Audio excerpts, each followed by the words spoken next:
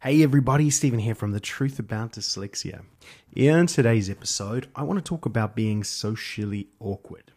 Now, this is a podcast that I did ages ago, and it's one that gets picked up a lot. And what that says to me is that there's a lot of people in the community who feel socially awkward, and they're just trying to understand why they feel that way. And is it to do with dyslexia? So in today's episode, we're going to dive deep into this, and I'm going to talk through 5 key points that I've discovered through my journey that might shed some light into how you feel. So let's get into it. Okay, let's dive into today's episode. Now, when I first did this podcast, title, topic, whatever you want to call it, I was doing it for myself because I felt socially awkward. I felt like, I don't know if there was something wrong with me, or I didn't interact like everyone else. Some things I felt like I was better at. Other things I felt I was worse at. And there was a bunch of things that came to me. So I did a bunch of research. I started to understand dyslexia and look at it from this perspective. And after sitting down for about 2.5 minutes, I came up with 5. Let's be honest, I didn't spend hours on this. I know this stuff. So I had the 5 topics that really stood out to me and a few stories around them that I want to share with you, just to see if you feel like any of these fit you. Now, just be aware dyslexia doesn't present exactly the same in everyone. We all have a little bit of probably a bit of ADHD, autism, throw everything else out there. But here are the 5 things that I noticed from my research, and I'll try and dive a little bit into why they happen for those with dyslexia. So the first one I've written down here is, I'm terrible, I think I used a different word, at small talk. I really struggle to just have a conversation for the point of having a conversation. It bores me to death. It seems stupid. I just really personally struggle with it. And I always think back to like going and sitting in a car with a taxi or an Uber driver and having those awkward conversations. Like I go to, how's your day? What's the weather like? After that, I've got nothing. I really don't care. I struggle heavily to talk about that stuff. It just is not easy for me. It is challenging, and I don't like it. And so when I go to bigger events, I have very common questions I've built up, like, oh, what do you do for work? And like really like the same thing every single time. It's literally a learnt behavior because I struggle with it and I don't really see the point of it. I would much rather, the people I love talking to are people where I can have deeper conversations. That's why I love this podcast. These are pretty deep conversations, even though I'm having them with a microphone, and I can do those all day long. I love them, those type of things. But the way my brain works, it just does not like that. Now, I've heard different reasons for it between ADHD and dyslexia and a bit of autism, but it's just the brain is, looking at it from a logical point of view, and it can't work out why you should do it. It's kind of like computer says no. I don't have a reason for it, but it seems to be very common among the neurodiverse. That's the first point I want to share. The second is basically how we communicate. Now, one of the other, feeling socially awkward, if you're not able to communicate concisely in big groups, like if you think socially awkward could be at a big meeting at work, it could be at an event, it could be something social, it could be, say you're dating someone and you can't really explain yourself very well. And you're getting confused in your words. We literally had someone come through the Facebook page today who was saying they were confusing the words they were hearing and saying. So they were saying something, they were getting it repeated back, and they say, no, I didn't say it like that, I said it like something else. Now, the way we think we say things and the way it comes out our mouths isn't always connected. We put our foot in our mouths more than anyone, because as I've said in other podcasts, our brains operate at a much quicker speed. The dyslexic mind is visual. It operates at 6 times the average. Now, converting that into words out your mouth is a pain. You see it in my podcast. There'll be times where I'll say something that I didn't mean, or I'll say something the wrong way around. And that's okay if you know how it works and, we get past it. But you can understand why it would make you a bit self-conscious, why you would think, oh, maybe I shouldn't speak up in big groups. Maybe I should just be quiet. It forms a way of thinking about yourself, especially until you dig deeper, understand how it works, forgive yourself, and start to work on a few techniques around it. But again, there are other podcasts I've done on that topic. So that's another thing. And these are all things that build up to the social awkward, I would say, like kind of internal intuition or feeling about ourselves.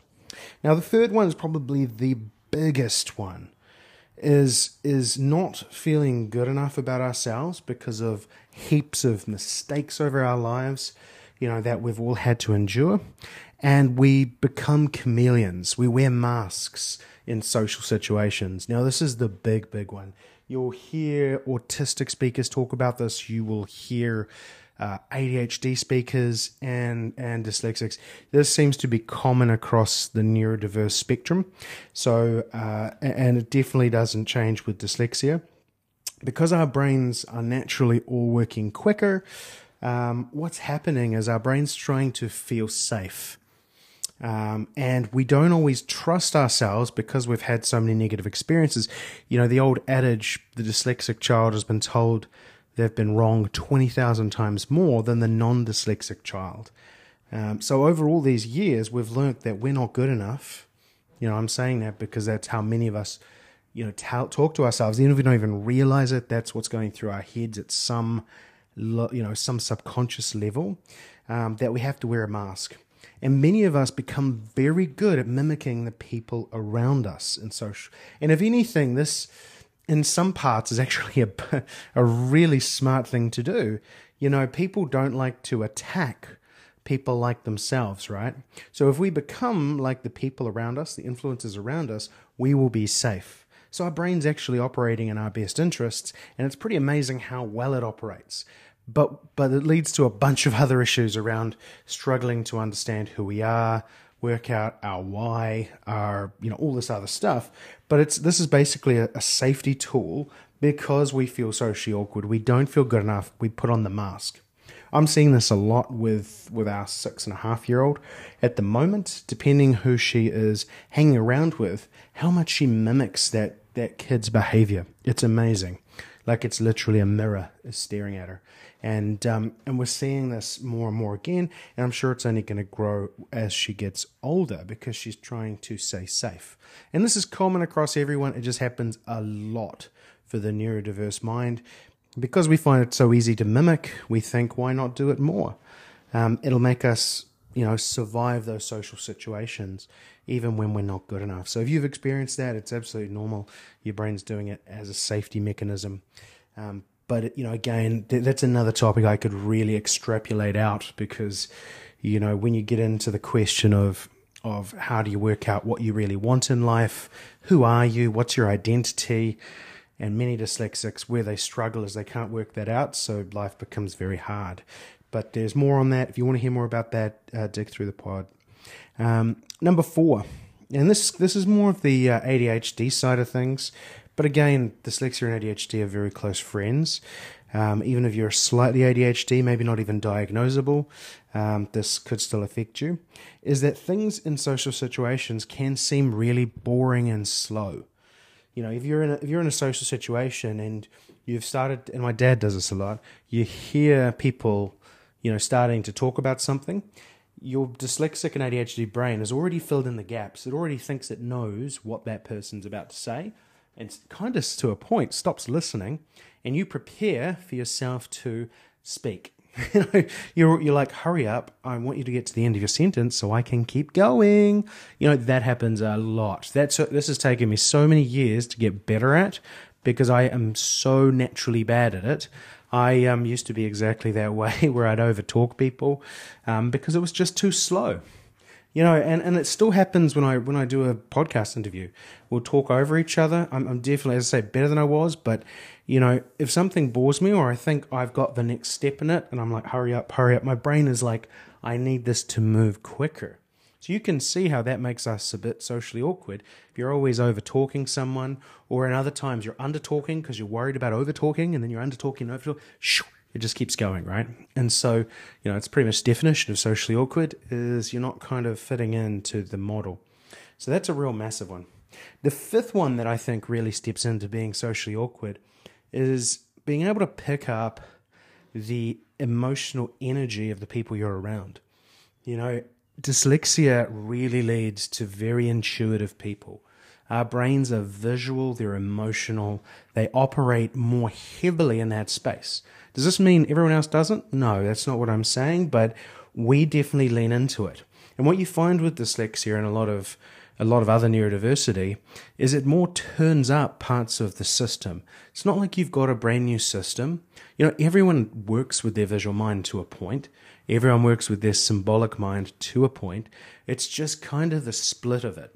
We're much, much more heavily visual, and that leads into more of this emotional feeling connected to our visual mind that we can't always understand why it's connected because it's so fast, right? And if you're in a room of people trying to be social, you can sometimes pick up a massive amount of negative energy. If everyone's feeling really bad, you can feel super bad for them or with them, and you pick that up. The same can be getting overexcited in certain scenes where it doesn't actually help you or serve you to be overexcited. To be like a good business person or a good CEO, you've got to work out how to learn how to be emotionally level, because if you go up and down, it can really challenge you as a business person. And you kind of see this with dyslexic entrepreneurs, the really young ones, the business owners, those people, the real young ones out there are very emotionally reactive. They're up and down, their business kind of follows their emotional moves. And then as they get older and wiser and they go, okay, their picture starts to become clearer, should we say. They're a lot more firm in what they believe. That emotional bandwidth does change. But naturally, that's not the way they operate. So again, emotional energy being picked up at social situations is challenging. And, this is what leads to being socially awkward. Now, all of these things are pieces of the social awkward puzzle. You may feel like you're wearing a mask, which is usually the big one. You might find that you feel terrible communicating, so that's your big one around feeling socially awkward. Or maybe you just hate small talk and you just want to get rid of, you just try and stay away from social situations because you just can't be bothered, and you'd rather just stick with a few close friends. All of these things are kind of side effects of it. And so, you might, you throw into this on top of it, being an introvert or an extrovert. I'm more of an introvert. My dad's more of an introvert. We've learnt with our masks how to be extroverted when we need to. Like, you probably listen to this podcast and go, he's really confident. Well, sometimes I can be. This is a character that I've developed to express myself. And, that's how I get by with it. I wear this mask and I've learned to become comfortable with a few different masks in my life. But naturally, I'm introverted. Naturally, I need time away. I need my alone time to regenerate. That's how I operate. Others, like my mother, needs extroversion. She needs to be around people. That's what builds her up. That external validation is vital to her. She needs it. So you add all of these layers. Let's just say there's a lot to it. So dyslexia in itself, does it make you socially awkward? I don't know. I think it adds to it. I think it increases the likelihood. Your majority of those with neurodiversity have some level of social awkwardness, in my opinion. Some level. Some of them are better at showing it. Some of them are better at hiding it. Some are much more convincing with their masks. And if I was to say, how does it fit in? I would say yes, you're more likely to have a socially awkward challenge. But what I would say is dig deeper into those 5 pieces I've talked about. This challenges with small talk, communication, not feeling good enough so you wear a mask. Are you getting overly bored at slow conversations? Is it just painful? And do you find yourself picking up a heap of emotional energy? If you start to go yes, yes, yes, yes, yes, yes, then it is affecting you, right? It is making an impact. And the first thing I would say is become aware of it. As I say, dig deeper into this podcast, dig deeper into other information, because, knowing yourself more, you can give yourself more room. When you understand yourself, you give yourself more room, you can start to find the solutions. Many of us jump straight to the solutions before we really take time to dig deeper into why we're feeling a certain way and why it's happening. Because once you realize that, the actual solutions are a lot simpler. But that's what I want to share today, guys, around being socially awkward. If you've enjoyed this podcast, you think it can help, please share it on. We really appreciate it. Thank you for all the people that reach out to me on truthaboutthesexy.com. I really, really appreciate it. And I'll be back next week.